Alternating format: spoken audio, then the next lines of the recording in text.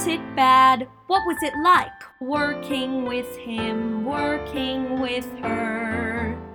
You'll hear all the tales you wish you knew, every aspect of the theater too. Feel your love of Broadway anew on Backstage Babble. Hi, this is Charles Kirsch, and welcome to Backstage Babble. Backstage Babble is a podcast interviewing professionals in the theater industry about themselves, their careers, and the people they've worked with along the way. And today I am so happy to welcome back the amazing Joanne M. Hunter. Today we discuss Joanne's long choreography career, including Disaster, School of Rock, and On a Clear Day You Can See Forever, all of which she spearheaded on Broadway, and her role as assistant choreographer on Broadway on Curtains, Spring Awakening, The Wedding Singer, and All Shook Up. She also choreographed regional productions of The Nutty Professor, Barry Manilow's Harmony, and Oliver. Among her upcoming projects are Super You, Love Life and Encores, and the currently running Cinderella as reinterpreted by Andrew Lloyd Webber. So here, once again, is Joanne M. Hunter. So how did the sort of transition first happen that you decided you wanted to become choreographer? Well, did I decide? I don't know if I ever really decided that's what I wanted to do. As a performer, I was a dance captain also a lot in shows. And so I knew how to run rooms and take care of the show for the choreographers that I was working for. One year when I was working with Rob Ashford, he asked me, I think it was during Millie. It was Millie was my last Broadway show that I performed in, and he asked me if I wanted to be his associate. And I remember thinking, I didn't know. I was like, what does that mean? Do I have to sign a contract? I said, I didn't want to be tied to anything because I didn't know what I really was going to do. I knew that after Millie, I wanted to take a break from doing a long running show. Yeah. So and I said, well, he said to me, no, you don't have to sign a contract. So I started working with Rob, and I loved it. I loved being in the room with him. I loved the creative process and bantering. But I don't think in my front of my brain it was ever my intention to do it on my own because I loved partnering. You know what I mean? And I loved also for me, I was nervous. I thought, well, if it's not good, I don't get blamed for it. You know what I mean? But Yeah. if it's right, but or if not, I shouldn't say it's not good. If people don't like it, I don't get blamed for it. But you also, I also don't get the monetary compensation for it. But I wasn't doing it for the money. And I was doing it because I loved it and I was still part of the theater. But I had my nights free once the show was up and running. So that's kind of how it started for me to be on that end. And it wasn't until about 10 years ago, a colleague of mine, his name is Ray Roderick, who was a performer. We did form together. Great guy, Mm. smart, clever, talented. He also a director, and he asked me if I wanted to direct a show. I mean, to choreograph a show that he was doing, and I thought, wow, I was like, I remember saying to him, and I said this to other people, that I thought, why do you want me? I've done some small things on my own, but I've not really, it was not something was putting out there. And I did have a lot of colleagues and peers who said I should do this on my own. But Oh, I have to be honest with you, it wasn't, I- I don't think it was ever right in the forefront of my brain to do that. yeah. I liked what I was doing. And so I said to him, can I read the script? And he sent it to me. I was in Japan at the time, and he sent it to me, and they rewrote it. It was the national tour of Chitty Chitty Bang Bang, and I had seen the London company, and I personally didn't love it. I loved the movie, and they brought in a dance arranger. I changed some of the range, and so it was. I thought, all right. And I remember thinking, well, it was a tour, it was a national tour, and I thought most of probably my peers and friends won't see it, so if it's not good, they won't ever see it. And I remember being in the room, Charles, and I was working with this percussionist on rhythms for the samba section, and I remember just I loved it more than I anticipated. It was so I was more fatigued, but in a different way than I had been fatigued before. I was always fatigued physically, but because you're exerting your energy, which I loved, but this was exerting your energy and brain fatigue, but I found it really exhilarating. And I did it, and I had a great time. But I still, to be honest with you, I still was not sure that's the path I wanted to take because it was changing careers. And I just thought, oh my God, how is it just too late in my lifetime to change careers? I was very nervous and apprehensive about Yeah. about literally changing the career. And so that's kind of how it happened. I don't want to say it fell in my lap, but I didn't search for it. It just and then I thought, oh, I like this. I liked being on the other side of the table. I like it's a lot more pressure, Yes. a lot less work. Not work that you have to do, but a lot less work that's available. There's only one Oh, yes. choreographer per show. It's not like there's 25 actors per show, but there's one. So that's kind of how it happened and how I thought, all right, do I want to do this? And it took me a while before I thought, all right, this is my new career. But I didn't do it right away. I was petrified, to be honest with you. I still am every day. I And can you sort of identify the moment when it did become, okay, this is my main career now? You know what? This is going to sound like the kookiest, silliest thing in the history of the universal world, but I was a member, I still am actually a member of Actors Equity, right? Mm. Um, and then I became a member of SDC, which is the Directors Choreographers Union, right? And I remember um, my insurance. I was like, I have to pick one, and I thought, if I give up my equity insurance, that's it. That means I'm done, or I'd have to find another performing job and and that was the deciding factor. I went, all right, and when I remember, I thought, I'm doing it. I'm not going to renew my insurance. I'm going to go with my now SDC insurance, which means I have to work under that contract Yeah. enough to be able to afford the insurance that I would be applicable for. So that's really what it was. It was not uh, a heartfelt or an urging. It was more of a logistic thing. I thought, okay, this is it. I'm no longer going to perform or not that's my main living. My main living, hopefully, will be to create, and that's what I was like, okay, this is it. But even before then, I said, oh, I'm a dancer, choreographer. I never gave up a performer. I never gave that up in my title, and now I say I'm a choreographer, director, or creator more. And if I perform, that would be great, but I don't. It's not something I search for, but I would say I'm never going to say never either. Yeah. Yeah. So once you started being a choreographer full time, do you think that you took sort of influence from choreographers that you'd worked with as a dancer? Oh, absolutely, absolutely. I think I'm very lucky. I had a wonderful dance teacher growing up in Rhode Island who always taught me to when you dance, when you perform, there always has to be a reason, right? It can't just be steps because, a lot Yeah. of people can do steps. That's boring, right? And so always had that. And then, I had the great fortune of working with Joe Robbins twice in my career and as a performer. So, and, he was a storyteller. So Yeah. that's always influenced me. And everybody that I've worked under has definitely influenced me from Rob's influenced me and Stroman's influenced me and Michael Smuin, Robbie Marshall, Kathleen Marshall, all of the people that I've been fortunate enough to work under.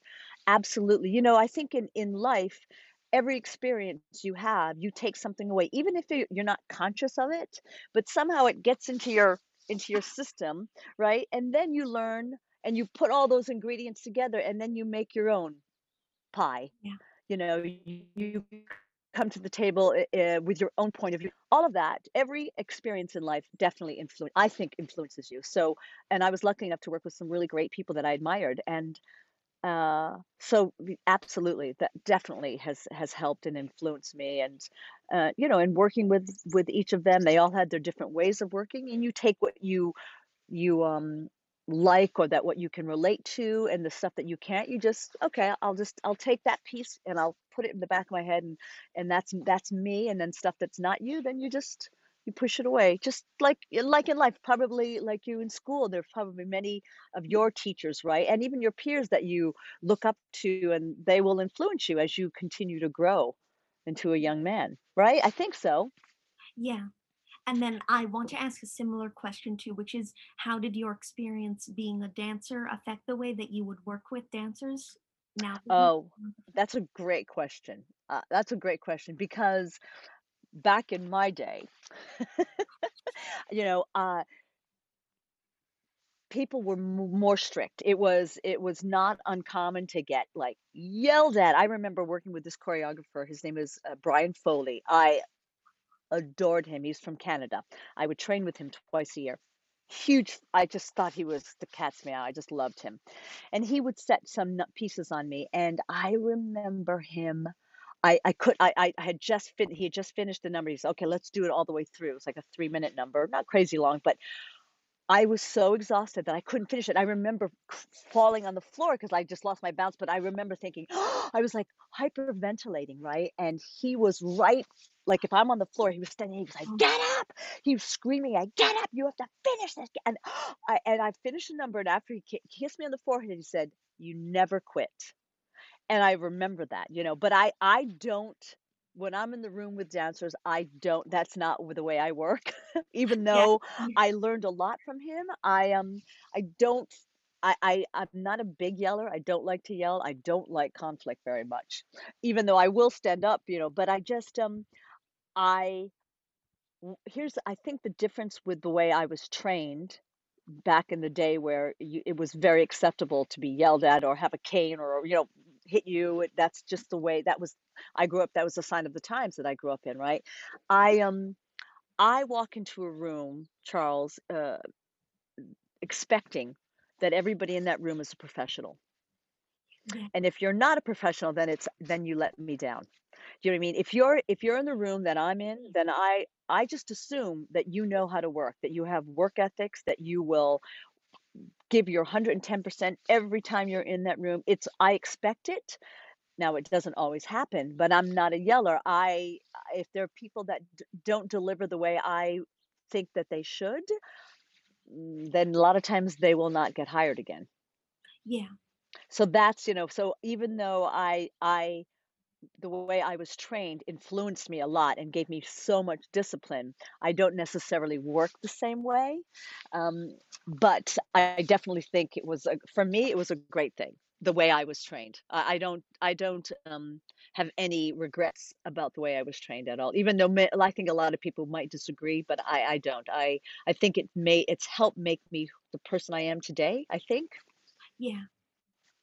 So now that you were mentioning getting hired, do you like to be involved in auditions a lot or not as much? Or I Oh, I love being at auditions. Just because first of all, I know a lot of people, so it's so nice to see, some yeah. faces, and that, people who worked with me and I've worked with them, and that they know how I work. So that always makes it easier, right? The communication. But also what I love is when a lot of times at open calls where, there are people that are not professionals yet, they're not in the union. And then when you're able to find one or two that are, oh my god, that's thrilling. That Yeah. I find that so thrilling. In fact, it just happened with my Cinderella with Andrew Lloyd Webber. One of our leads, he came in to a dance call, and he was being seen to be the understudy to the lead, right? And so I danced him, and I said, "Oh, he sings that well enough that I loved this young man." I kept saying to our director Lawrence, I go, "This kid is special. I love him." And he was out of school, Charles. He was young, just green, green. He still is green, green. And then he went after he danced for me. I was like, I love this kid, and he went back, and then they worked with him on the scenes as the understudy. And next thing I know, one of the assistants comes out and said, my director Lawrence Connor was saying there, that he's calling Andrew back into the building to take a look at this kid. And I went, oh, I said, for the role? He goes, for the role. Oh, Do you know it? This young man got the role. oh, And to me, I was so excited for him, to this yeah. new talent that I just I that to me and that I had a I don't know if I had a part in it, but I witnessed it. It was thrilling. So yes, so a long story short, yes, I love to be at the auditions. I don't like sending my assistants or associates unless I have to, unless I can't be there or Yeah. for London, I had to do a lot of it on Zoom like this. I had to watch Oh, them, and I hated I mean, it was great. I'm glad, but I hated it because I work so much better when I'm with you in the room because it inspires me. So yes, but that was the longest way to say yes, I do like to be in the room and to be at the auditions. yeah. And then how do you sort of pick a combination to teach at auditions? Oh, well, and I usually pick something that's a song that's in the show or from the show. It might not be what they'll end up doing, but stylistically, so so that I can see stylistically if they understand where I want to live in this in that particular show. And also, I I believe that good dancers, you can tell, have who know how to change directions, right? And that's why a lot of times people that aren't dancers or movers, if they have a hard time with quick direction change. So I always put that in a combination in something I'm auditioning to see how well they can pick up. Also, I might say, okay, I want you to reverse that and how well they are able to reverse because that also shows me if I'm looking for a dance captain or swings, how because that's a whole different mindset, right? So I always keep those things in mind and when I pick material and movement for an audition, I think of that and quick body movement changes stylistically just because it you think it's not tricky, but it's trickier than you think, especially for people who are not movers, and when I'm looking at singers who move well or who dance, but they have to still be able to do pretty much what almost everyone else is doing, but they're Yeah. gonna be hired, of course, for their vocal talent and for possibly understudying, roles, but they have to still be able to deliver. So Yeah. that's usually, and but it always has something to do with the show. I really, really try to have material that is part of the show. How I think the world is going to live, the world that I want to live in the show. Yeah. And would you say that you have any sort of muses as a choreographer like Bob Fosse, Gwen Verdon, or Michael Bennett? Oh my good, it all depends on the style. I have um, a couple of dancers that I love working with. One of my favorite young dancers. Well, she's a mother now. Lindsay Moore. She got my style specifically for this particular show, really well. A girl named Kristen Perot also stylistically understands my show. So. And I'll use them a lot for auditions or to assist me. Um, uh, Charlie Sutton, who's not really a muse, but because he's a performer, but he's his own choreographer himself. I like to use him a lot in the room because he's a brilliant dancer, but stylistically he can do many styles, and that's what I look for. I don't want a dancer who can just do one particular style. You need to be so diverse in your movement and your knowledge. But it all depends on where I'm living movement wise for a particular show. Yeah. So I do want to ask about one of the first Broadway shows that you did as an assistant choreographer and Mhm. associate, which was All Shook Up. S- Oh, yes, with Sergio. Yeah, yeah. Yes, who's it was great. We were brought in Sergio was brought in originally to God, I hope I'm getting this right. I feel like just to do a few numbers. Maybe I think we Oh, were brought in, and so he brought me in and we to do I think redo the opening. I'm going to say maybe three numbers we were brought in to kind of just help out with. And the next thing you know, we did like 10 or 12. It was kooky. I It was to come into a project that's already going and help it or take over from the prior choreographer who Ken Robinson was choreographer. I adored him. He's such a great man. Maybe it was just not the right style for him, but it was hard because they had already done a out of town tryout in Chicago. So when we were brought in when they were coming back to New York, and your whole cast is had worked with Ken and his team and they're loyal to them. So it's you feel I didn't love coming in. I part of me felt bad that we were doing that. Yeah. But I thought the show was I think the show just didn't happen at the right time because it was so charming. I mean, it's great music. It's Elvis and I enjoyed the show. I thought it was fun. I thought it was well done, but it didn't do well. But Sergio and I get along great, and I adored him, and so I that was fun working with him, and we had a great time. We laugh a lot together. Oh, yeah. And I do want to ask about being an associate choreographer. What is sort of your job description in doing that? Because some, What you know what I think probably with every choreographer it might be slightly different. Um, for me, like I do about 80% of the work before I even bring in my associates into the room. I know exactly what I want. I know stylistically where I'm going to live. Um, but as when I worked with Rob or Sergio, they of course they had their own point of view, and you're as an associate, your job is to help them see their point of view and their vision. Like we sit under their umbrella, like I sit under their umbrella as an associate. So it's not my concept, it's not my vision, it's their vision that I'm helping, like a muse, in a way to help yeah, them. So a lot of times when I was working with Rob, we would work on movement and lifts, and I would go, "What about this?" And oh, I like that. No, that doesn't work. And so you just kind of you banter. That's what I call it, banter back and forth, which is what I did. That's what I loved about being a soldier. I love that bantering back and forth, with the choreographer. But I think an associate, and I've been asked this before, people who want to assist an associate, and I go, the one of the big things you need to learn is when to speak and when not to speak. yeah, Because the bottom line is it's not your room, it's not your vision. It is the choreographer's vision, it's the director's vision. You're there to help them see their vision and work there. It's so it's a and so that I that's what I believe. That's how I worked and that's how I work when you know what I mean. So it's you but I would say learn when not to speak yeah, because it is not your room to run. It is the creator's room. yeah. But then when it is your room, when you are the choreographer, how do you sort of approach creating? Oh my goodness, how do I approach creating?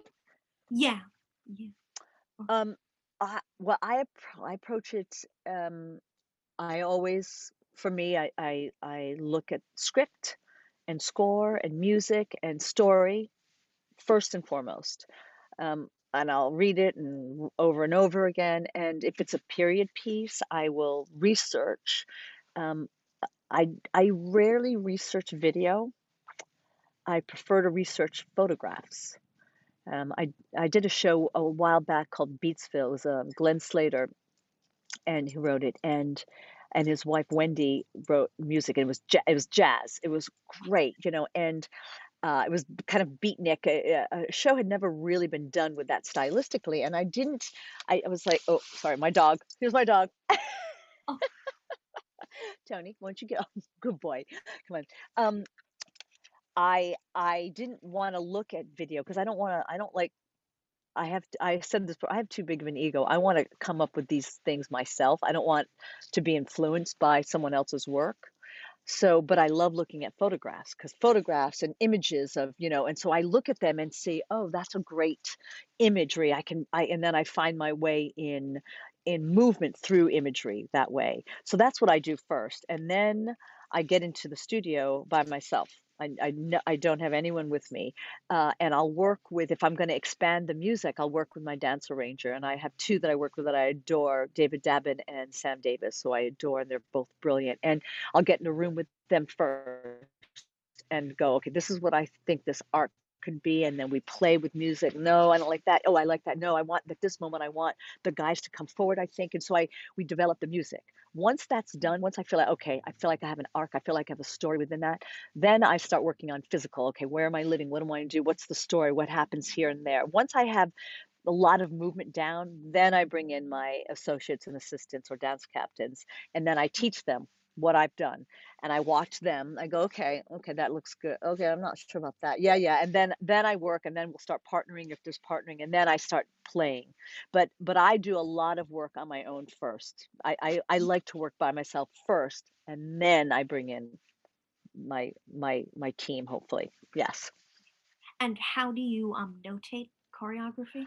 I don't notate anything, Charles. Oh, Years ago, before video, before iPhones, where um, I remembered everything. And it's not a talent; it's just a gift I was born with. I have a really great memory, so I didn't have to write anything down. I remembered. Now I video. Now, because I don't use my brain that way anymore, especially not as a dance captain, or I don't use my brain. I create and then I go, okay, you remember. I'm moving on, you know. So, but luckily with video and iPhones, anything I do, or if when I'm working, go, oh, okay, I like that. I'll video myself and go, that I like that, so that I can go back. Go, that's what I like that movement I just did. That feels right, and then I'll create that way. And then I set up drop boxes for every different show I do and share it with my team. And I was like, no, do not share this with anybody because it's all, pre-production.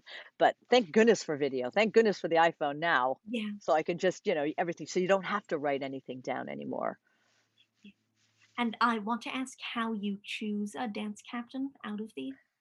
A lot of times, well, I'll look at a resume, and it'll say if they've dance captain before, if they swung before, that means, okay, so they have that kind of mentality, they have that brain, right? They also know, a lot of times they'll know how to run a room. I have to be able to trust them with the material. So I'll do that. But then when they're auditioning, like I said, I will watch how quickly they pick up. I will watch if I go, oh, you know what? I'm going to change that. Guys, let's do it on the other foot, how quickly they're able to interpret that. And also word of mouth. If, I'll find somebody and go, oh, they say they have dance cap and swing. And I'll see if they've worked with any of my colleagues and people I know. And if I'm not quite sure, I'll call and say, did you like them? Did they work well? Like my dance captain, Billy Mitchell's his name in London. I didn't know him and I met him via because Oh, he was on vacation. I think he was in Italy, so I met him via, a FaceTime chat, and I know that he had done Wicked, and then he had done maybe he had done Kinky Boo or something. So I think I had asked Jerry Mitchell. I said, "Do you remember this young man?" And he didn't know him because it was far into the run, but then he asked his associate over there, and who gave great feedback. So we'll also ask for a little research because not only do you have to be talented, for me, you got to be a good person. And fun. I like to have fun in the room. Life is hard enough. I was like, I want to be in the room. I want to be able to laugh. I want to have yeah. fun. And I have to trust you. I have to trust you with my work, you know what I mean? So that's how I usually try to pick them. Just by, like I said, looking at their resume, seeing if they have that kind of experience, and then doing a little research on them if I know some people that have worked with them before. And how technically difficult do you think that choreography should be or should not be? Oh, heavens. I think it depends on the project. Do you Yeah. know? I mean, there's shows that are not necessarily choreographed, they're more staged, right? And so it's dance, I mean, my finger quotations, is not really right for the show. So technically it might not be. I mean, I find a lot of my stuff is technically you have to have technique. I'm a firm believer you have to have technique to do a dance show. You can't walk into a room and not have any technique. So that's another thing, when I work with people, I assume that they have studied and the technique to back them to then come in the room and be able to pick up material. So because you have to have technique because you're doing it 8 times a week, 7 times a week, 8 times a week. I can't remember. So you have to have that technique to be able to sustain. So Yeah. you have to, as a professional, that's your job as a professional to keep your body in shape, to be in tune with your body, to keep your technique up to par. That is your job as a professional to do that. My job is to then create on you, but my job is not to make sure that you can keep up. You should be able to keep up. That's your job as the performer, as the dancer. Yeah. But then what would you do if it was something like, because of course the dancers will be able to, but if it was a lead person who wasn't able to dance as well, would you? Well, that's a great question. I think, depending, of course, again on the show, if it's written that the lead has to do some movement here, I will that I can modify or I can make, that's also the job of the choreographer. Okay, how do you make your leads look great? Because you don't want them to look bad because that doesn't do anything for the show. And in fact, it reflects on your work, right? So you have to figure out, okay, how do I make this work that they are still part of the number that's let's say for instance the song starts with the lead girl singing singing singing, and then it's written that there's a big moment, a musical moment that breaks out into this dance. I don't like when the lead sings and then disappears and the dancers come out.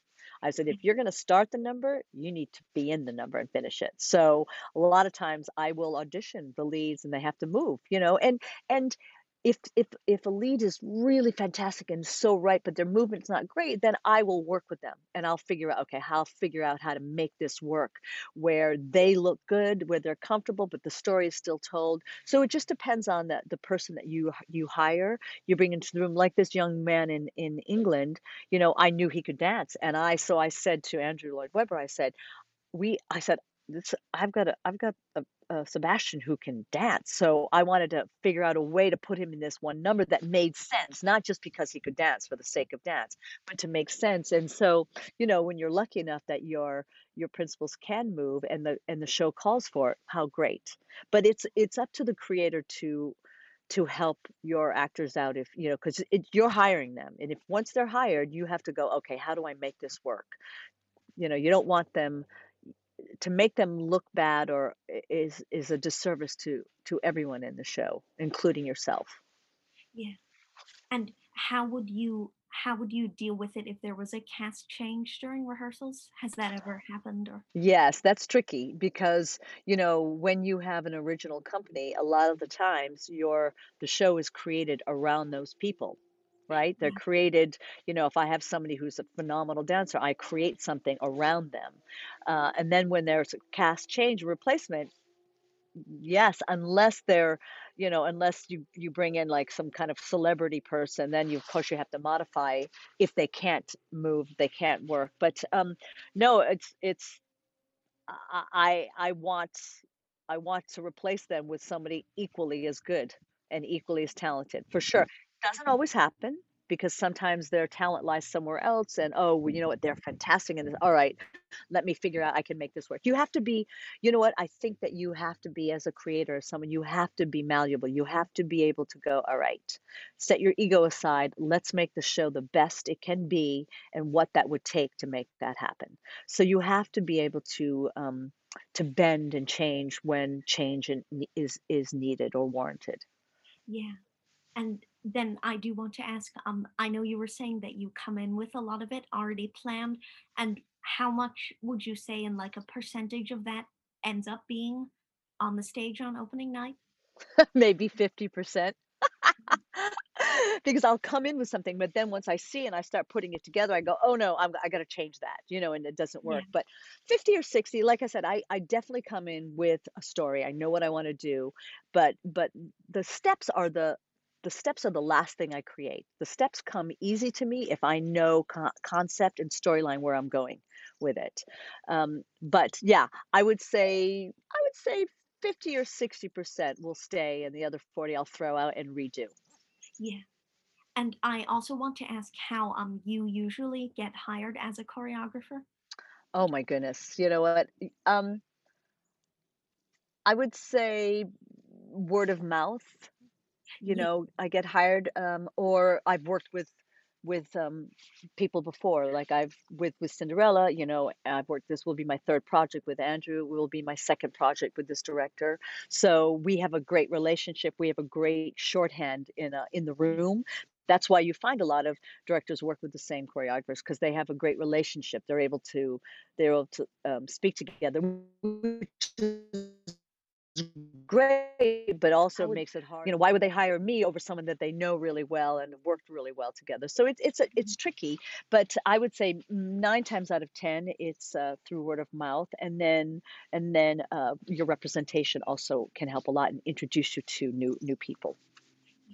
And has there ever been a project that you've sort of sought out, like you heard about it and said, "This is something I Yeah, would." there's 2 right now that I wanna Oh, work on. It's funny, they're making, do you know the movie? I'm sure you know the movie, the Crazy Rich Asians? oh yes, Did I you love see that that? movie. Funny, right? Really I fun. love. Well, Yeah. they're making that into a musical, or they're Oh, commissioned it to him. So and I said to my agent, I go, I wanted I that's I it's so up my alley because it's funny. It's got some humor. I said I can bring humor to it. So I would, yeah. So I would love to get a hold of that. And there's another project, Devil Wears Prada, which I think someone's already connected to. I don't know. I feel like somebody is, but I've also another. I went, oh, that is right up my alley. But oh, sometimes it's too late. Yes, yeah, yeah. So I do want to ask about another show that you worked on, which was The Wedding Singer with. yes. Uh, Yeah, with Rob. Rob, I was Rob's associate with. Oh, that was another show that I thought was so fun. I just wonder if it was the wrong time, that yeah, it was put up because it was so fun. It was so kitschy, and uh, I had a great time on that show. Great time. Rob and I, we had so much fun working on that show. I thought it was fun and clever, and the writing was great.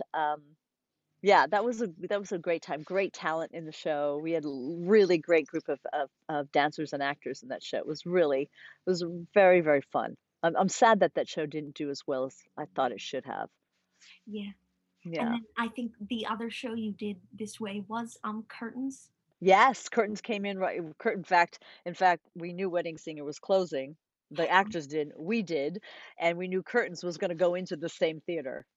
oh, Yeah, but Curtains was great because I had worked with Rupert Holmes before, who I just adore. He's such a great human being. Adore him.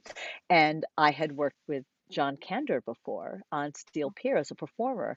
So to work with John Kander, and Fred had passed away at this point, so that's why Rupert was doing yeah, lyric book and lyrics. And so I that was a show I absolutely love. Also, I mean, Scott Ellis was our director, who I adored, and we had Deb Monk, who can make me laugh at the drop of a hat. I've done mm, 4 projects with Deb Monk. Adore her. David Hyde Pierce. You had these Jason Danielle. You had great people. Also great. It was a great company.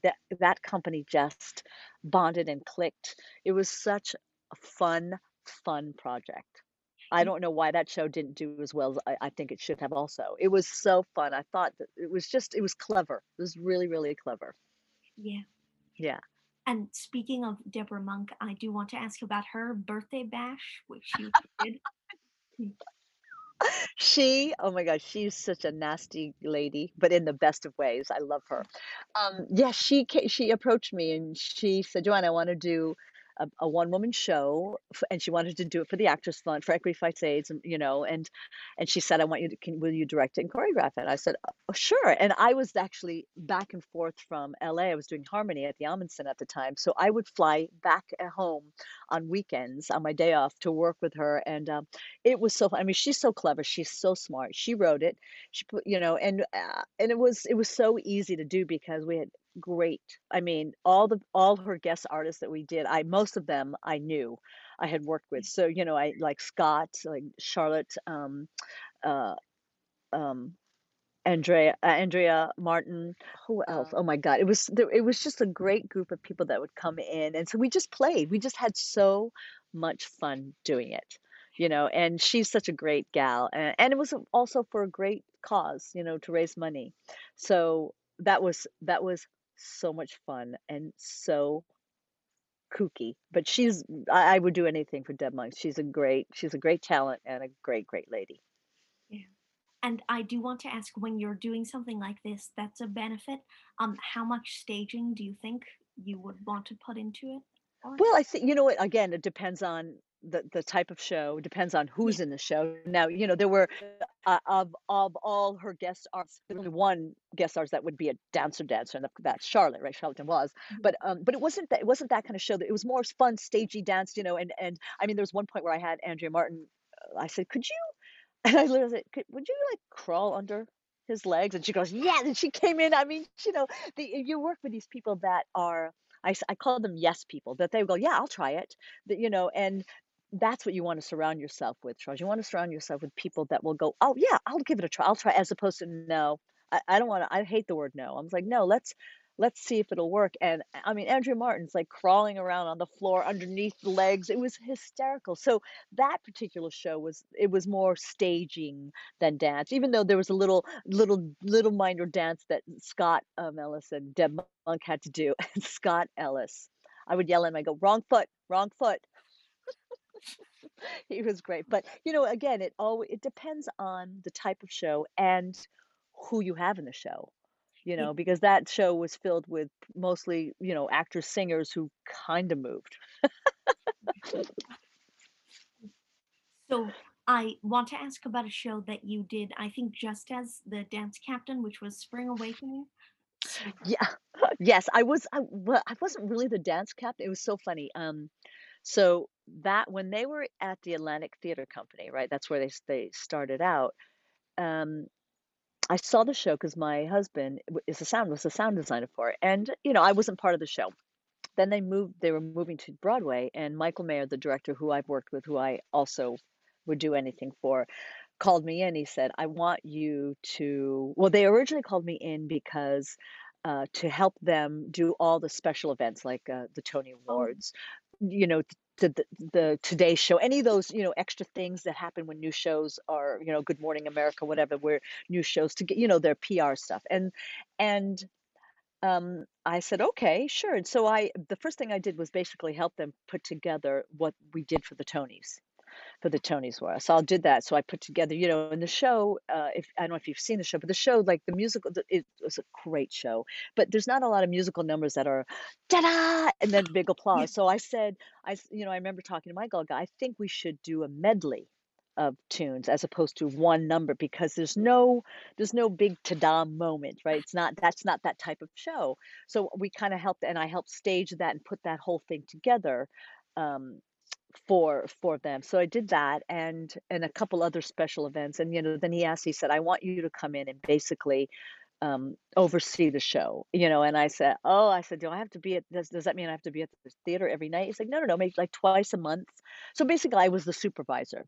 I Mhm. came in, but they called me the dance cat because at that time there was no contract for that type of role. Like we don't in London, they have a thing called the resident director, resident choreographer.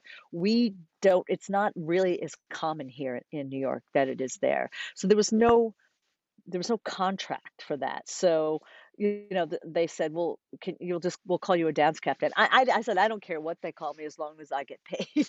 You know what I mean? It didn't really matter what the title was for me at that point. And like I said, I loved the show. I thought the show was so well done, and Michael did such a brilliant, and Bill T. Jones, and did such a brilliant job and I loved the show. So I basically, I supervised, and I kept the show.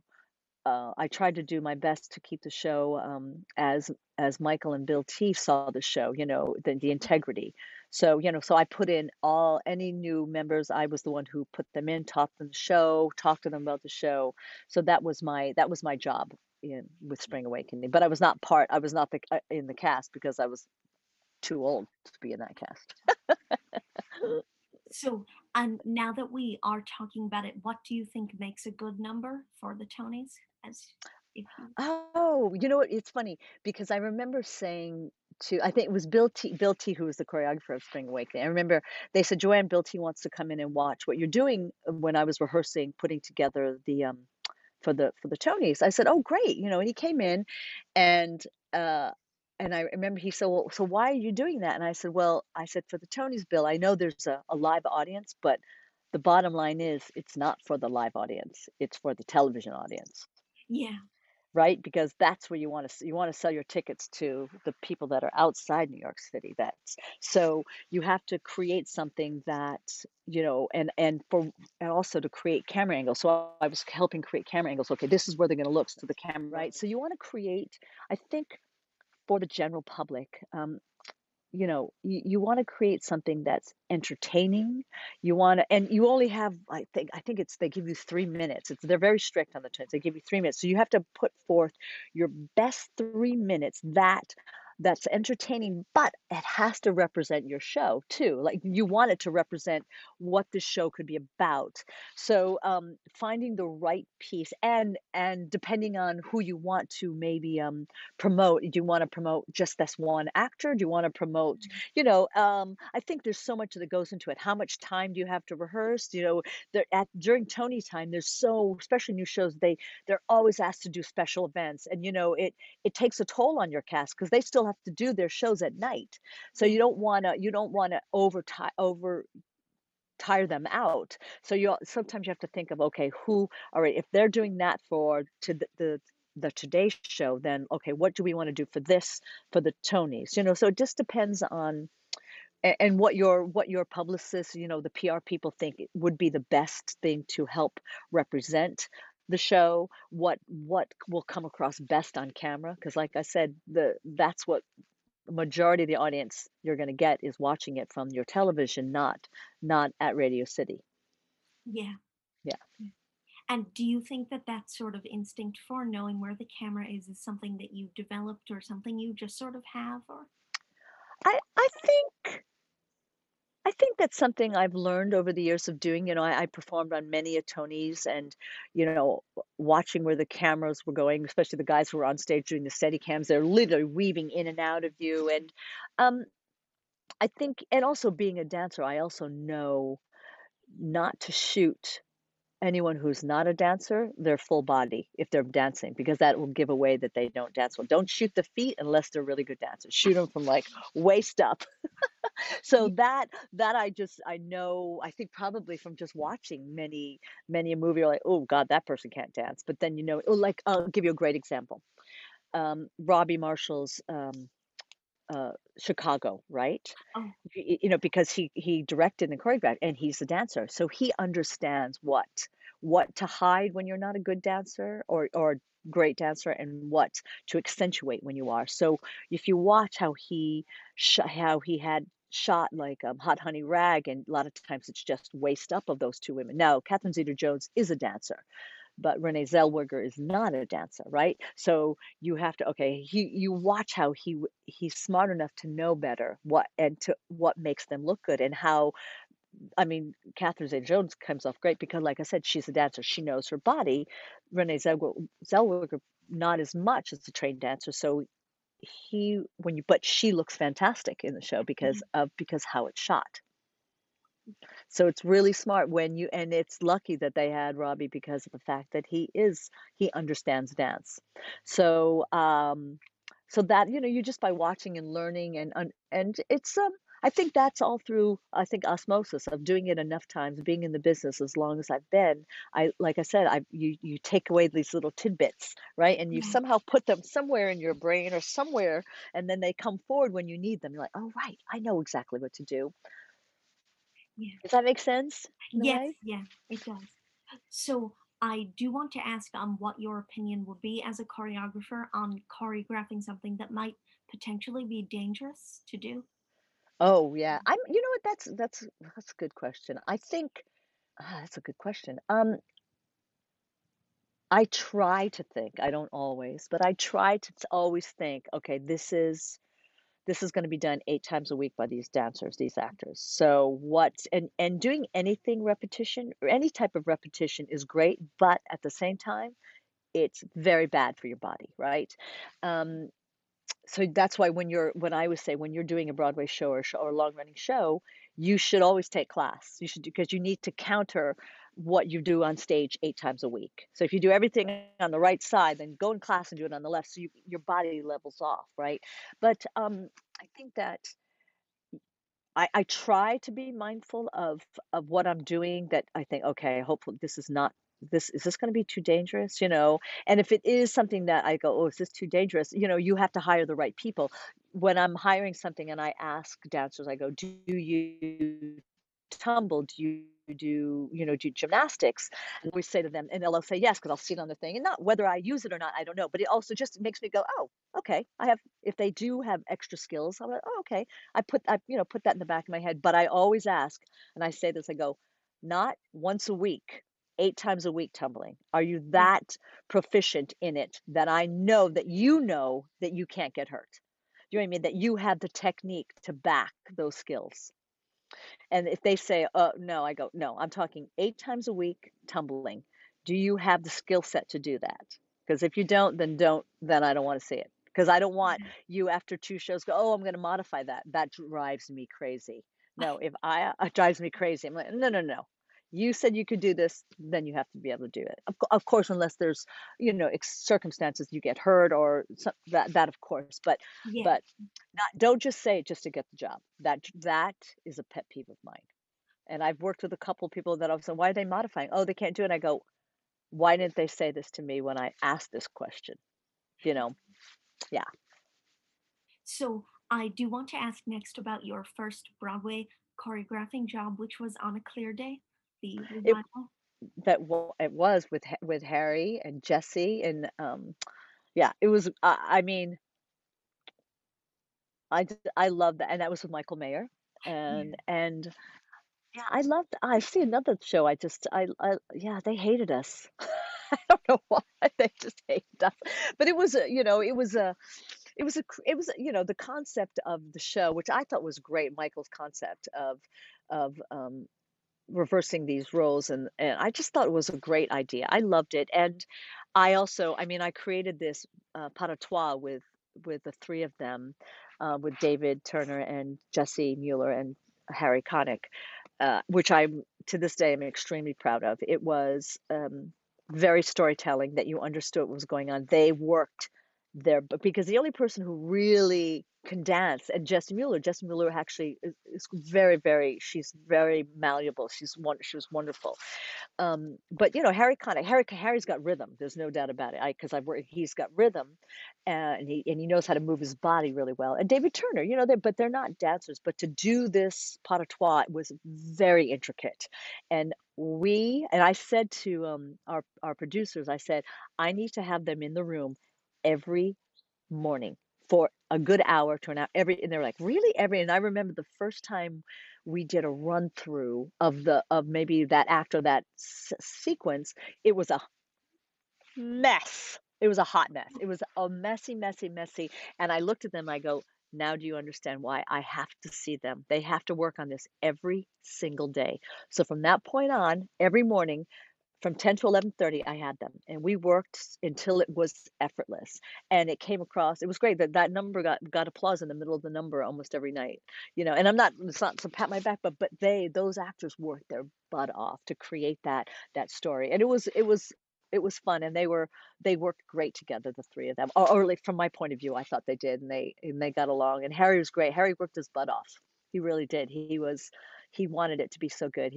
I enjoyed working with Harry. I've worked, like I said, I've worked with him twice, and it's been a joy. Yeah. And then I do want to ask what it was like to collaborate with Michael Mayer on this show. Oh, I love Michael. He's great. He's a great collaborator. He's incredibly honest. Like he'll say, "Oh, he's so funny." He goes, "He's so." I'll never forget. We were teching, I think we were teching Clear Day. We were teching it, and he did something, and he looked at me by the tech table. He goes, "What do you think?" I was like, I'm not sure. I can't remember what it was. I'm just gonna make something up, but I think I said something like, I don't know. I'm wondering if that should be over there. Is that better? And he went over the God mic. He said, "Okay, stop. Joanne hates it. Thinks it's heinous." I was like, I didn't say. I'll never forget. I didn't say that. He just made me laugh. I said, but he's a collaborator. Like he will listen. He has his own ideas, his own concept, but he when he respects you, he takes what you have to say and takes it in. And so I enjoy. And he's funny. He makes me laugh, and I I really love Michael, and he also gave me my first Broadway show as a choreographer. You know what I mean? Yeah. He took a chance on me, and so I will always be grateful and in debt to him for that because he did that. Absolutely. To ask if it's a show that's not only a revival but also has a movie of the show from earlier, would you try to look at a lot of that or none of that or none of No. In fact, on a clear day, I saw the movie eons ago, but this particular show, the musical that we did was so different. oh yeah But so we all approached it as a brand new show. As a no, I don't like looking at what was done before. I prefer not to. I prefer to try to see if we can come up with our own vision of what it is. You know, I mean, I prefer to do new shows rather than revivals because you have to start from an empty slate, which is very much harder than doing a revival. I think not that it isn't. It's still hard to do a revival because people have yeah expectations. But I like working. I like getting a big blank piece of paper and going, okay, now what do I do? Scary, but I find that challenge invigorating. yeah. So I want to ask what your collaboration has been like with designers over your career. Oh my goodness, I would say most of the time I've gotten along and loved most of the designers I've worked with. I mean, there has been one or two that we didn't click, but for the most part, a good designer will will collaborate. Of course, everyone has their um, the lighting designer, they have their ego. Sound design have their ego. Set designers have their ego. Costume design. Everyone wants their stuff to be the best, but nothing is going to be the best if it's so segregated, Yeah, right? It's only gonna work if we're all, if the goal is the show. If the one goal for everybody is putting on the best show that's cohesive. You could have the best gorgeous costumes in the world, but if it doesn't fit the show, it's not going to work. If you have a designer that comes up with these glorious costumes, right? But the dancers can't move in them. What is that going to do? And yeah, that's happened a couple of times. I go, no, they can't move in them. I was like, you gotta, and I always say to dancers, they go, I can't lift my arm. I go, lift it until it rips. I was just like, because, and that's a good designer will you work together, and I remember I worked sound designers, and they said, Joanne, is there a way that, because sometimes when you're working like this, the feedback, it's tricky, and so if they could just be, I'm just gonna, instead of being like talk, if they could just be slightly like this, I go, oh, I can make that work, so you collaborate with each other to get the best outcome possible. That's what makes theaters work, when all of those segregated elements come together and create the one thing that we're all there to do, is the show. The show is the priority, is the, you know what I mean? Because when the show succeeds, we all succeed. yeah. Yeah. And that leads me into another question, which is if you sort of hear or find that a lot of people are saying about the show, the choreography was the best part, do you think that that's good or do you think that that's not the goal to have? Well, of course your ego would go, well, Well, yeah, that's yeah, fantastic. Right? But I mean, yeah, that's I think the goal is that you want the show to be great, all elements of it. Now, some people might go to a show just for the movement and the dance, which is great. I mean, when I first started watching theater, I didn't know what else was going on except for dance. That's all I looked for because yeah, that's what I do, right? And so I was like, oh, they're singing a ballad. Get off the stage. I want to see the dancers, right? So I think everyone has their loves in when they go to see a musical, what they're going for. Oh, I love big dance numbers. Oh, I love these gorgeous power ballads. Oh, I love the score. You know what I mean? I think everyone has something different that they love about it. But your main objective is that you love the entire piece and everything is great together. Like I said, but your ego, someone says, "Oh, well, thank you, of course." yeah. So, because you are a very busy and in-demand choreographer, what is your sort of, or what is it like to be working on more than one show at once? Is that something? Oh, it's hard. I find it difficult. I can multitask like crazy, Charles, but creatively, I like to be tunnel vision. Like, I wanna work on one thing and just be tunnel vision. It's hard for me to, like, "Okay, now I've gotta think of something else." I find that incredibly challenging. I know people who can do that well. They can have 3 different projects going at once and give their all to each one of them. I go, "Oh my gosh, that's tricky for me." Once the show's up and running, then or up and, previews, I go, "Okay, now I can think of something else." But I've had to do that. Like, I have a couple of projects that, we're talking about, and it's hard for me because I wanna dedicate 150% of my mind on this one show that I'm working on now. But, it's tricky. Like I said, I think some people are better at it than the others. Like I said, want I wanna just do this, Yeah. but it doesn't always happen. And you know what? I'm grateful that sometimes I do have a couple of projects that are in the works, you know what I mean? So that you have to figure out, you have to make it work. You have to figure it out. And I want to ask if you have a particular venue, either on Broadway or off, that is one of your favorites to work at? Oh my goodness. Well, I think I love the Martin Beck, not the Martin Beck, the Al Hirschfeld. It used to be called the Martin Beck. That's one of my favorite theaters. I love the St. James and I love the Imperial Theater. I love those three. And I also love the Winter Garden. I had never worked at the Winter Garden until I did School of Rock. And I was like, even though it feels huge, for some reason when you're on the stage it's actually more intimate than it appears, because it's very wide, but the hangover of the balcony is very close to the stage. So you know what I mean, the audience is closer than you think. But I mean, every Broadway house is magical. But yeah, I think the Imperial is special because that was my first Broadway show, right? I've worked at the Al Hirschfeld several times. So I like the vibe. I also like that it's the only theater west of 8th Avenue, right? I love so something about that. I don't know why. I just think that's interesting and fun. And yeah, and they hold good memories. And I also know a lot of the crew, or I used to know a lot of crew members that work there, so that's always nice to know, to go into a theater and know, oh my God, you see the head carpenter you've worked with before, you see the props master you've worked with before. So those are always nice. It feels like a family when you see that and you're able to work in those spaces. So I would love to talk about the concert that you did of one of my favorite shows, which is She Loves Me.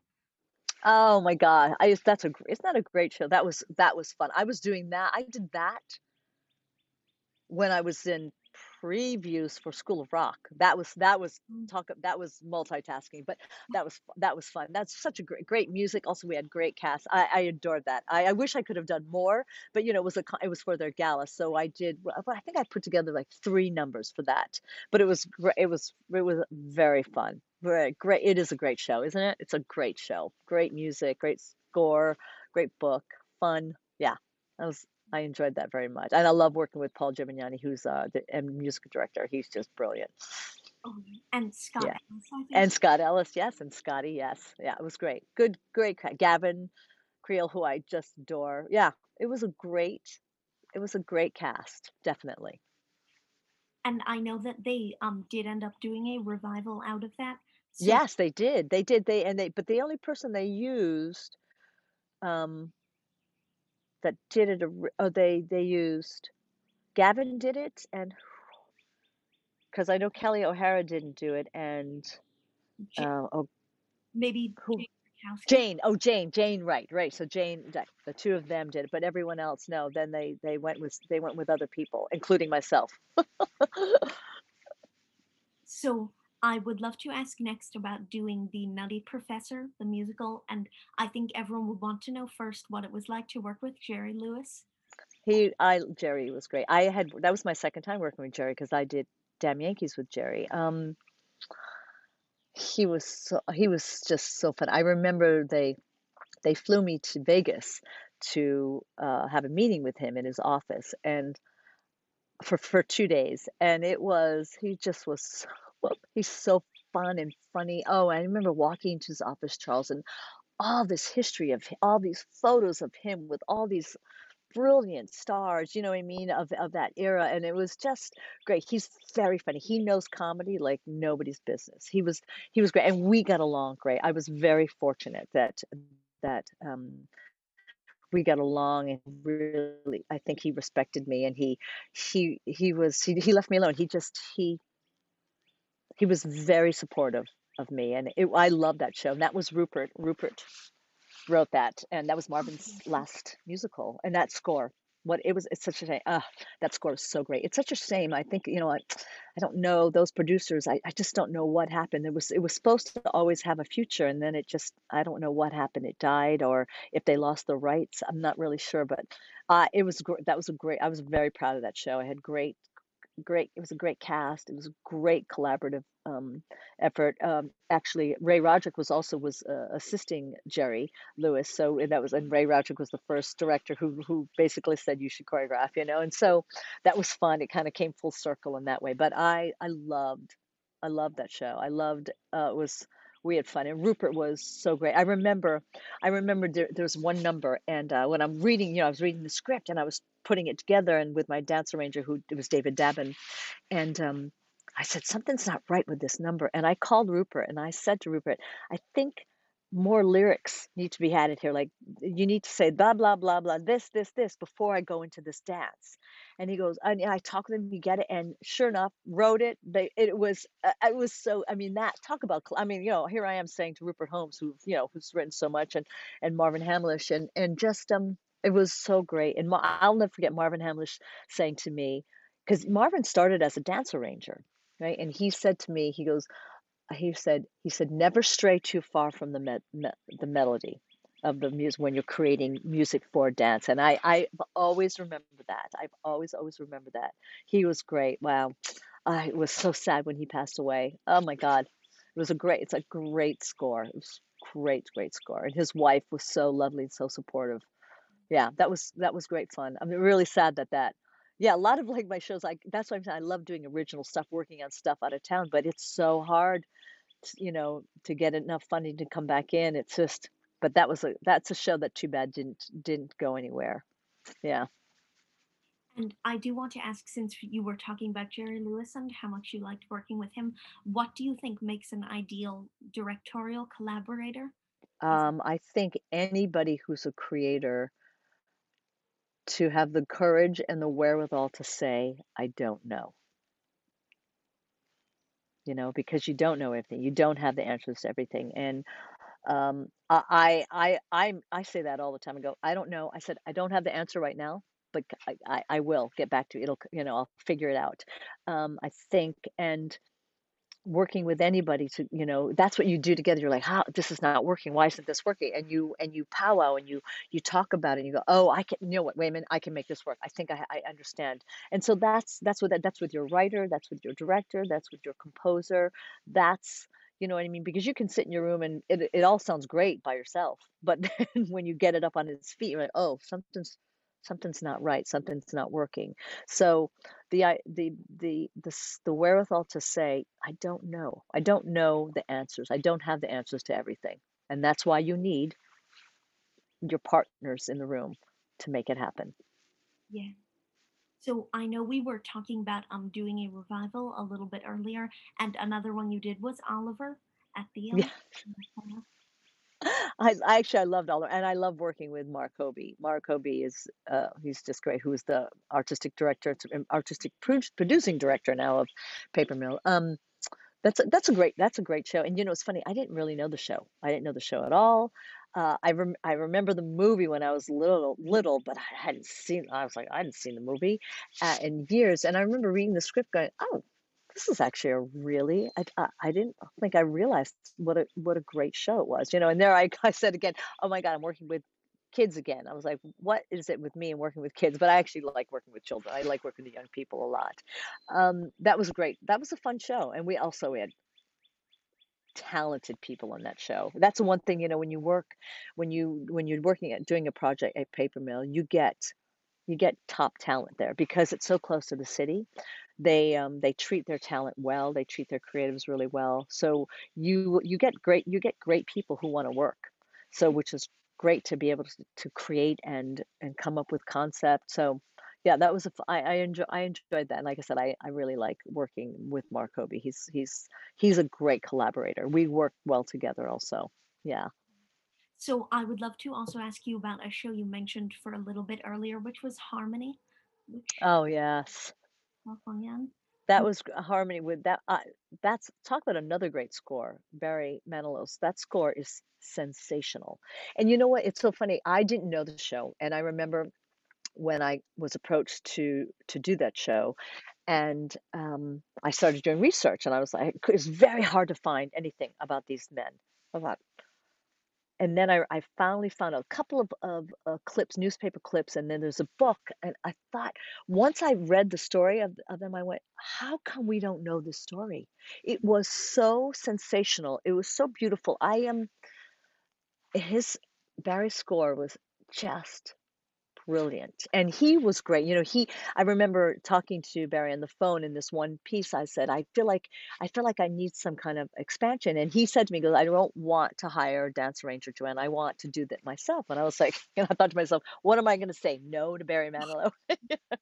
So I said, okay. And I remember speaking with him on the phone, and we were talking about this one number. And I go, this is what I was talking through what I think. And I said, it has to have humor here. And I kind of talked him through, and he wrote something. And I went, oh, it was perfect. He was great. He is a great collaborator. And I wonder if people think that about him. But I go, that's why he's so successful too.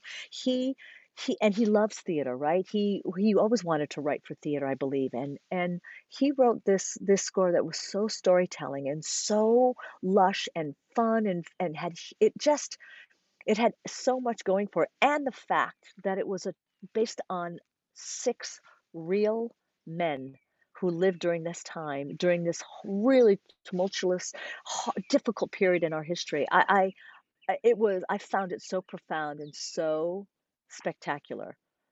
Yeah, it's a shame that more people don't know that score, have Yeah. not heard that score. Yeah. I believe that you did the show in two different productions. So We did it. Yeah, it was co-produced with the Alliance Theater in Atlanta and the Amundsen. So they co-produced it. So we always knew we were going to do the first run there, and then I think we had like a short hiatus of 3 months or something, and then go to the Amundsen in the new year. So it was always a co-produced production. Yes. So when you are doing a show that is about real people, as you were saying, does that sort of add a new layer in terms of historical accuracy and things like that? I think so. You know what? I am because there's and like, I'm not the book writer, but because there was very little written and known, especially in our country, about them. In Germany, they're very well known.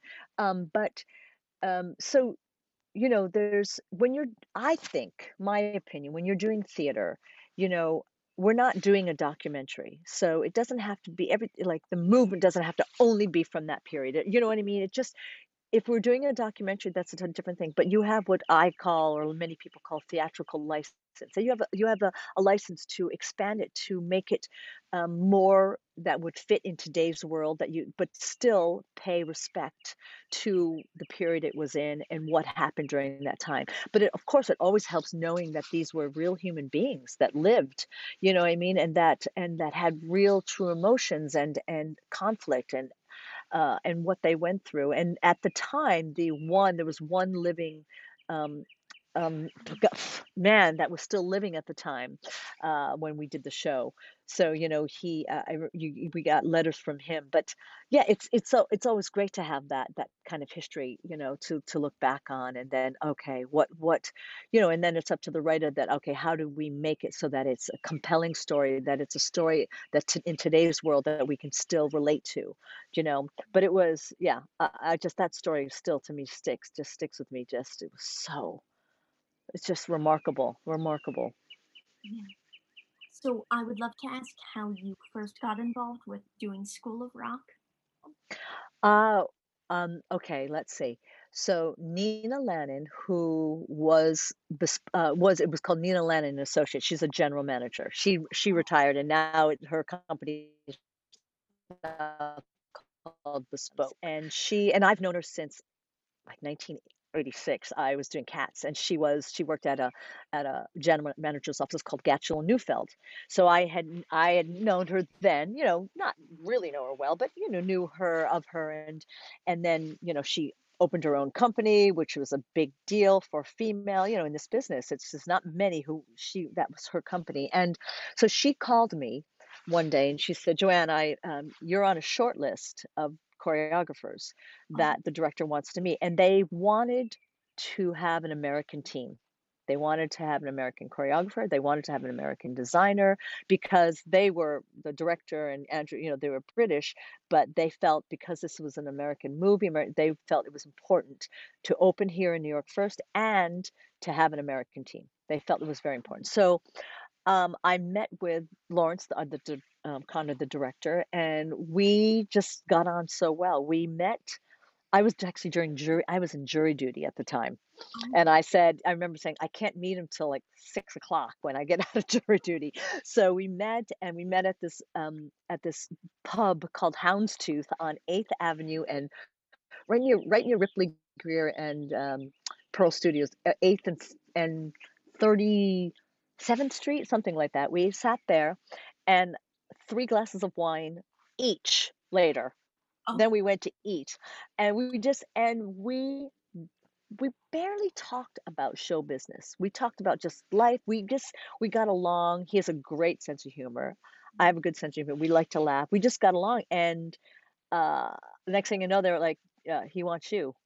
And I just had to get the final approval from Andrew, and Andrew approved me, and that's basically where that relationship started. From that 3 glasses of wine at the Houndstooth pub in Midtown. And I want to ask what it has been like to work with Andrew Lloyd Webber now twice. Oh my God, it's you're working with an icon, right? You just like I mean, he that man knows how to write a melody, right? There's no you walk out of his shows and you can sing his melodies. He's great. And you know what? It's funny because it's slightly nerve-wracking when I first met him. He's incredibly smart and incredibly knowledgeable about the theater. He loves musical theater, loves it. It's and but he also will listen to you if you have something, when I was talking to him about music and just just one thing, I go, I would love to have this develop here, and I brought in samples, and he was great. Let's do it. And he wrote it for me. It was great when he I think when he respects you, he definitely will take a listen, and he understands collaboration. Again, one of the reasons why he's also so successful. He understands that it's not just him that makes a show, but it's everything, the book. And he's very intuitive about story and how it moves and how the music help moves the story. So I mean, he's Andrew Lloyd Webber. He's Sir Lord Andrew Lloyd Webber. What you can say, but I'm very.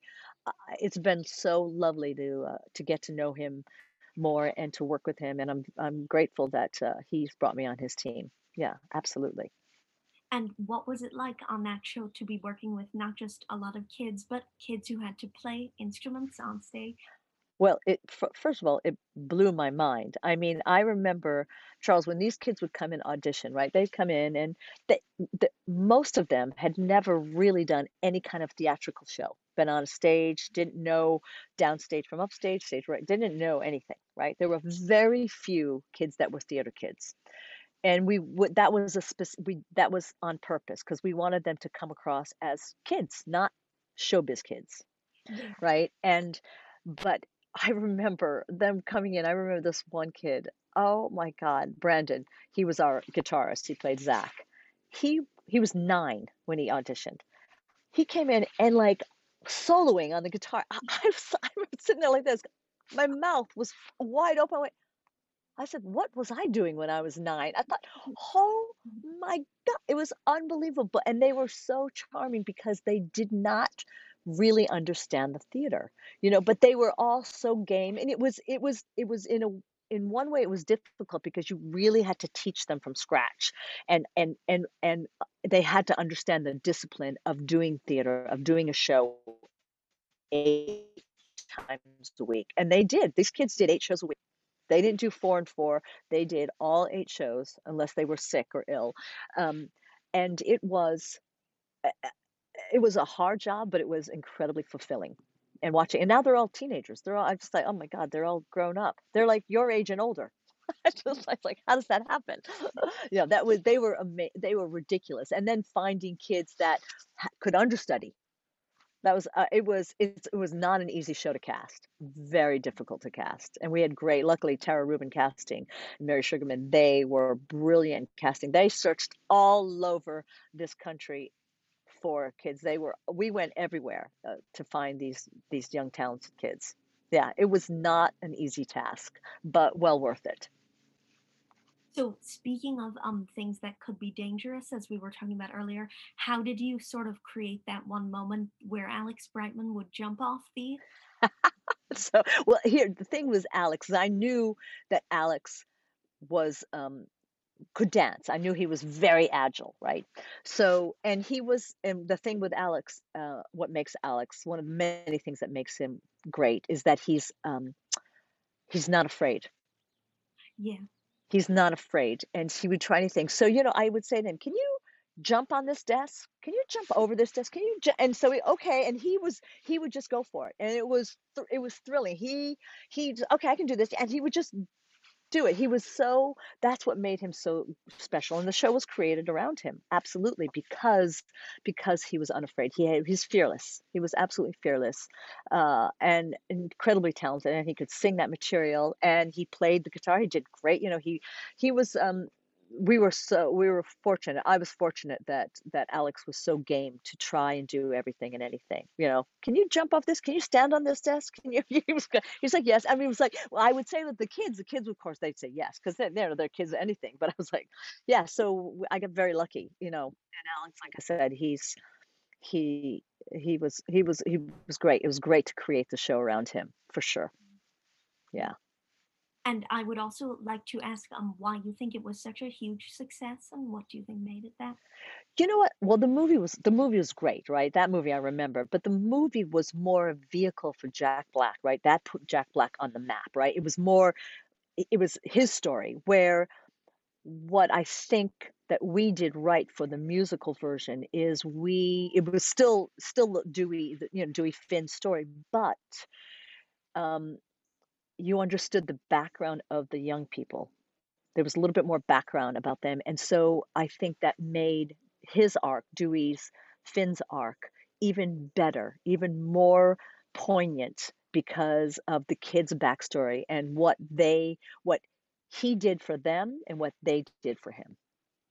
That's why I think, and young people could relate to that more than just the movie. Where the movie was definitely, I think, more adults for adults, where I think the musical was more adults and young people, because there were enough great, funny moments, jokes for the adults, but also that young people could relate to it like the song, if only you would listen to understand that just because you're 10 doesn't mean that you don't have a voice, that you don't have an opinion, that what you feel and think isn't important. I think that's an important thing to say, and that young people can relate to, and adults can go, oh, shoot, just because my kid's 10 years old doesn't mean he doesn't have feelings and he doesn't have his own opinion on something. So I think that's what we did right in that.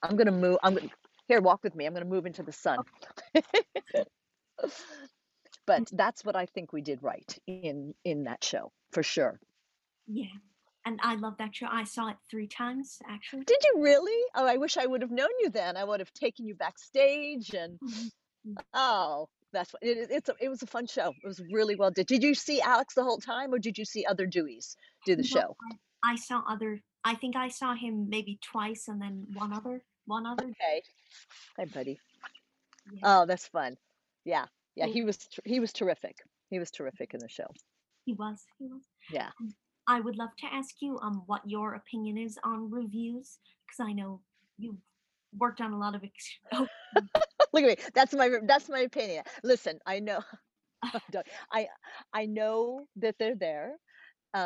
I do not read reviews. I haven't read a review in since On a Clear Day. I remember reading one review. One review did not say nice things about me, and then another review said lovely things. And I remember thinking, well, if I believe the good review, then I have to believe the bad review.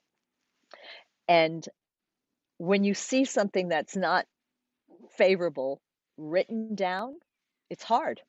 And Yeah. I thought, you know what? From that point on, I went, this is not good for my psyche. It's not good. And even though it's of course it's nice to read something nice about yourself. Of course, we all want that, right? But I do think, well, if I believe this, then I got to believe the guy or the woman who didn't like it, right? Um, and you can't, I don't think you can go into a project hoping that you're going to get a good review. You go into a project, I don't think about the review. I don't think about press. I don't think about opening night. I just think about doing the work. Because if you think about that, then then your work's going to suffer. So I think it's just like I don't think about any of that when I'm putting a show together. I think most people don't. You can't. There's not enough. You don't have enough brain space. You've got to get the job done.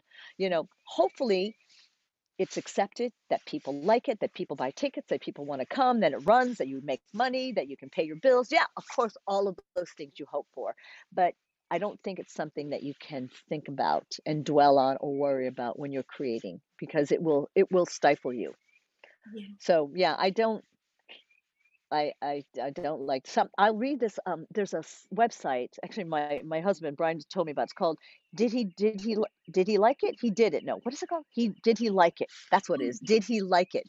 And all it does is it show this caricature on a fence with either a thumbs up, a thumbs down, or just sitting. And so I'll look at that and I'll just go like this. Oh, and that's it. I won't read them. I'll go. Oh, mostly thumbs up. Okay, great. That's what I'll do. But I won't read what they say. Yeah. Yes. So I would love to also ask about the other Broadway show you choreographed, which was Disaster. That was so fun. That was right, oh my god, that was right after we opened School of Rock. Oh, Right after, yeah, that was fun. That was, Seth Rudetsky. Fun.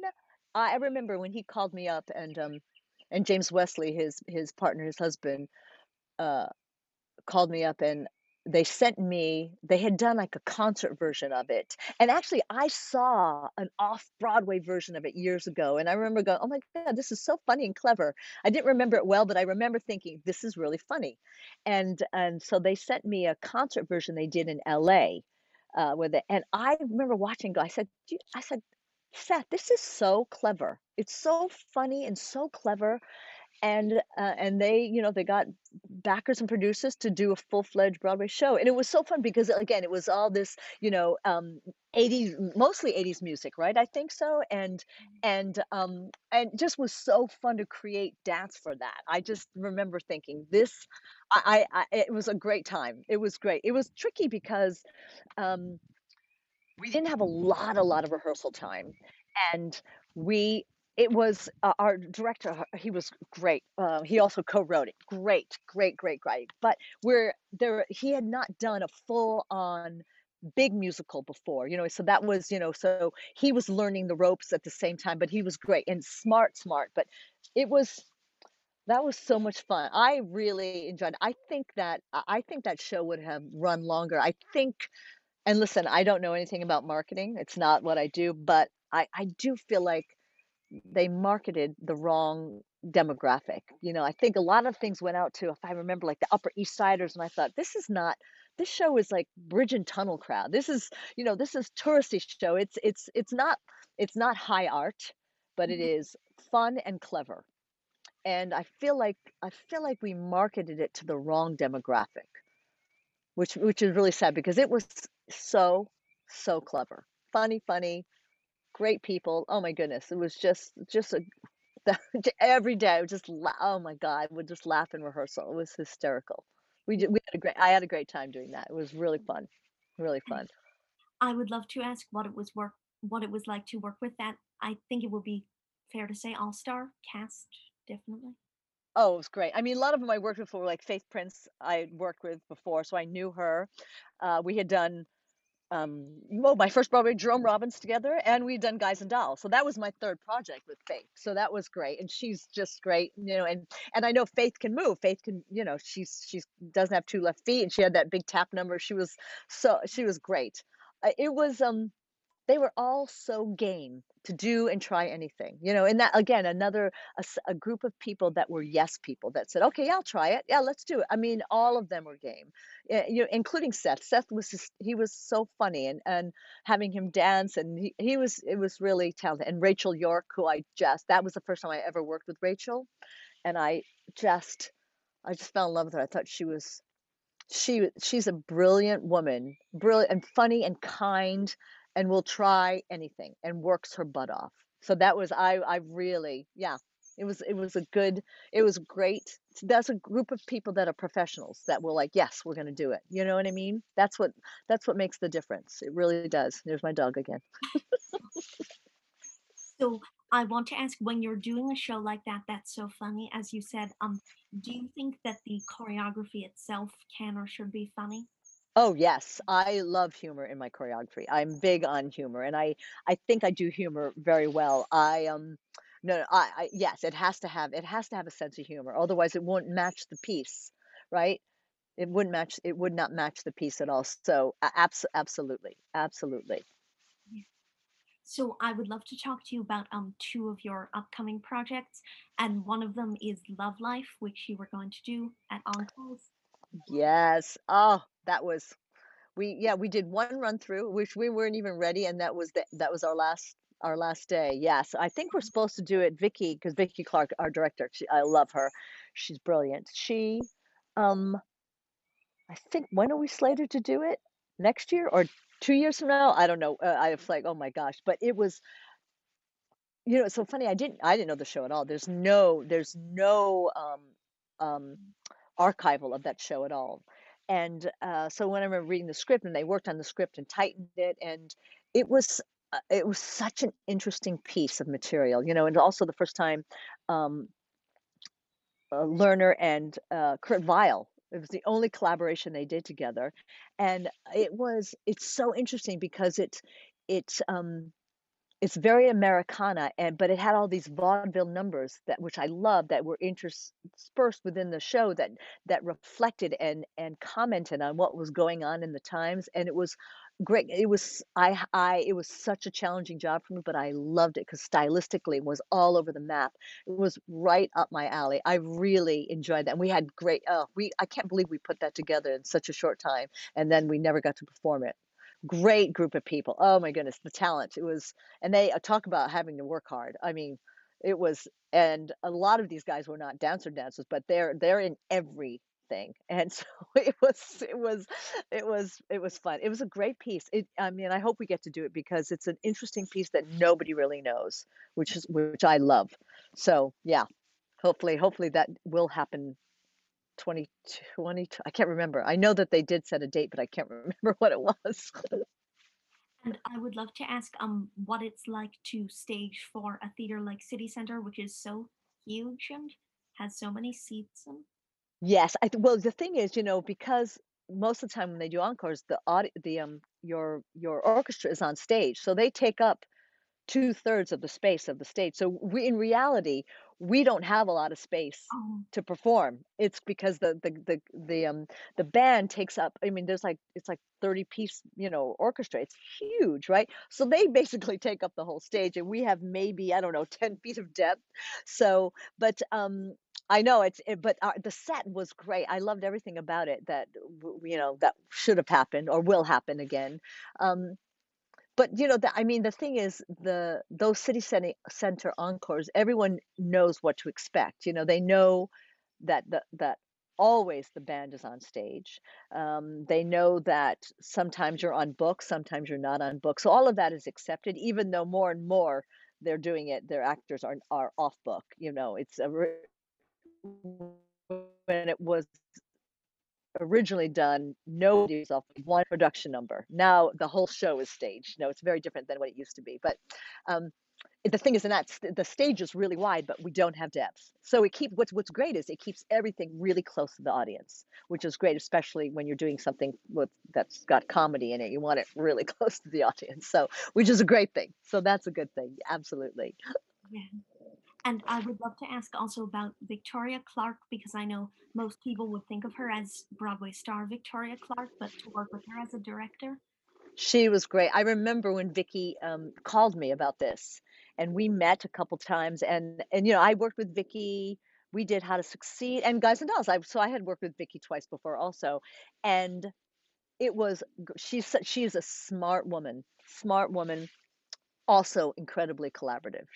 Because this would, that's another sad thing. This was going to be a big deal for her because this would have been a first like big directorial thing that New York City was going to see, and they will see. And but she was incredibly collaborative. We talked about the show and script all the time. We met. I go to her apartment. She'd come to mine. We would talk about the script, where it was going, all the time. She was incredibly collaborative, informative. Always kept everyone in the loop. It was great. I enjoyed working with her, and I hope that I get to work with her again because I really, and she's also fun. She's a great gal. She's really great gal. So Yeah. yeah. And then I would love to ask about Cinderella. And so, how did this first come about for you? Well, I knew that Andrew had always, or I didn't know if he always, but he had mentioned me a while back that he always wanted to write his own Cinderella. He's always been a fan of the R&H Cinderella and the music. Like he believes he says in his book, he's the finest melodist of the 20th century. So that's what I mean. He grew up loving American musical theater. Loved, he respected it. So I remember when he was writing and he approached me and Lawrence, the director, that he wanted us to be on the team. So, and that was earlier. That was when we were still mounting um, School of Rock in London. So that Oh, was a long time ago. And then about a year and a half ago, God, maybe it was 2 years ago, I was invited to come to London to see they had done just like a simple reading, sing through of the show, early on, very little staging, if any.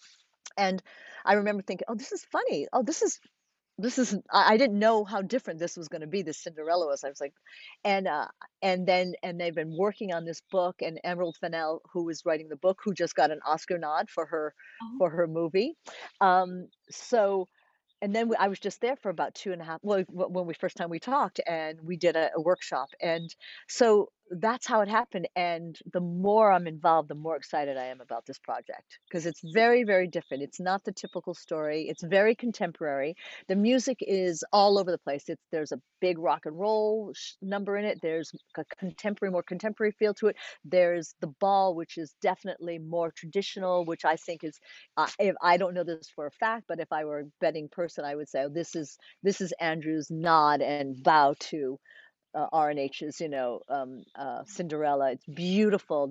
It's beautiful what he did, but it's very traditional sounding. Which I love. The music is all over the place, but it's still incredibly cohesive. Yeah, it's really. God, I hope we get this up this summer in London. That's the goal, and then hopefully it'll come here. So yeah, but it's I'm thrilled to be a part of it. Yeah, I really am. I'm and very lucky. yeah. And what was it like to be doing that rehearsal in London with COVID and everything? How did Oh my God, Charles, it was sensational. Um, I I knew I missed doing what I do, but there were a couple times I thought, well, maybe it's time. Maybe maybe this is okay, just to relax. And when I got there, of course, I had a quarantine for 5 days, and we were tested every other day, the whole company every other day, and to be able to be I was actually they made a space for me on the stage of the Royal Drury Lane Theatre. So I got to be on that stage. I said I need mirrors. They set mirrors up for me, lights, everything. And I had 4 to 6 dancers, and we couldn't touch. We were not allowed to touch. I couldn't do any partnering. But I could work with them in the room. None of us had, we stayed over 6 feet apart, but, and we were tested, like I said, everyone was tested every other day and there was no fallout at all. And it was just thrilling. And also, I think the dancers were so excited to get up in the morning and to have a place to go. Yeah. They're, in a schedule. And it was more exhilarating than I anticipated. I thought, oh, I miss it. I was like, when it was over, I went, oh, even though I miss being home, I go, I want to keep going because I was like, my juices were flowing again. And I was nervous that they weren't going to be able to. I hadn't done it in almost a year. I was like, I don't know if I can still do this. So it was so thrilling. I'm so lucky that I had that to do that. But I really wanted to not come back. I did want to come back, but I didn't at the same time. So I would love to ask you as sort of a final question, because you're one of the few people who has seen it happening. How do you think that theater can come back from all this? You know what? I think it's going to be different here in New York than it will be, I think, in other places. Um, I think in London, we have to be careful. We have to be smart. It's not going to just pop back. We have to, our audiences have to be smart. Whether they have to be masked when they're in the house, that's possible. I think the UK is rolling out their vaccines faster than we are. I mean, I think we're getting better now that we have a new administration and we have a game plan. I think, definitely things are getting better, and you see that there's a light at the end of the tunnel. But theater, especially New York theater, it is a commercial thing, and I think they're worried about doing it only with half capacity. I have very different attitude on that. I feel like, why not do it at half capacity? Everyone just take a minor pay cut for a month at a time, and just get people back in the theater, back feeling safe in the theater, back wanting to come back to the theater, which is what I think they're doing in London. I think, and I a lot of that is kudos to Andrew, because he's on the forefront of getting theater up and running. He's very vocal. He's in touch with his government all the time. I mean, he's very vocal about getting theater up and running. I feel like more than we are right now, especially in New York. I think the regional theaters might start happening before New York theater will. Just because New York is so clustered, you know what I mean?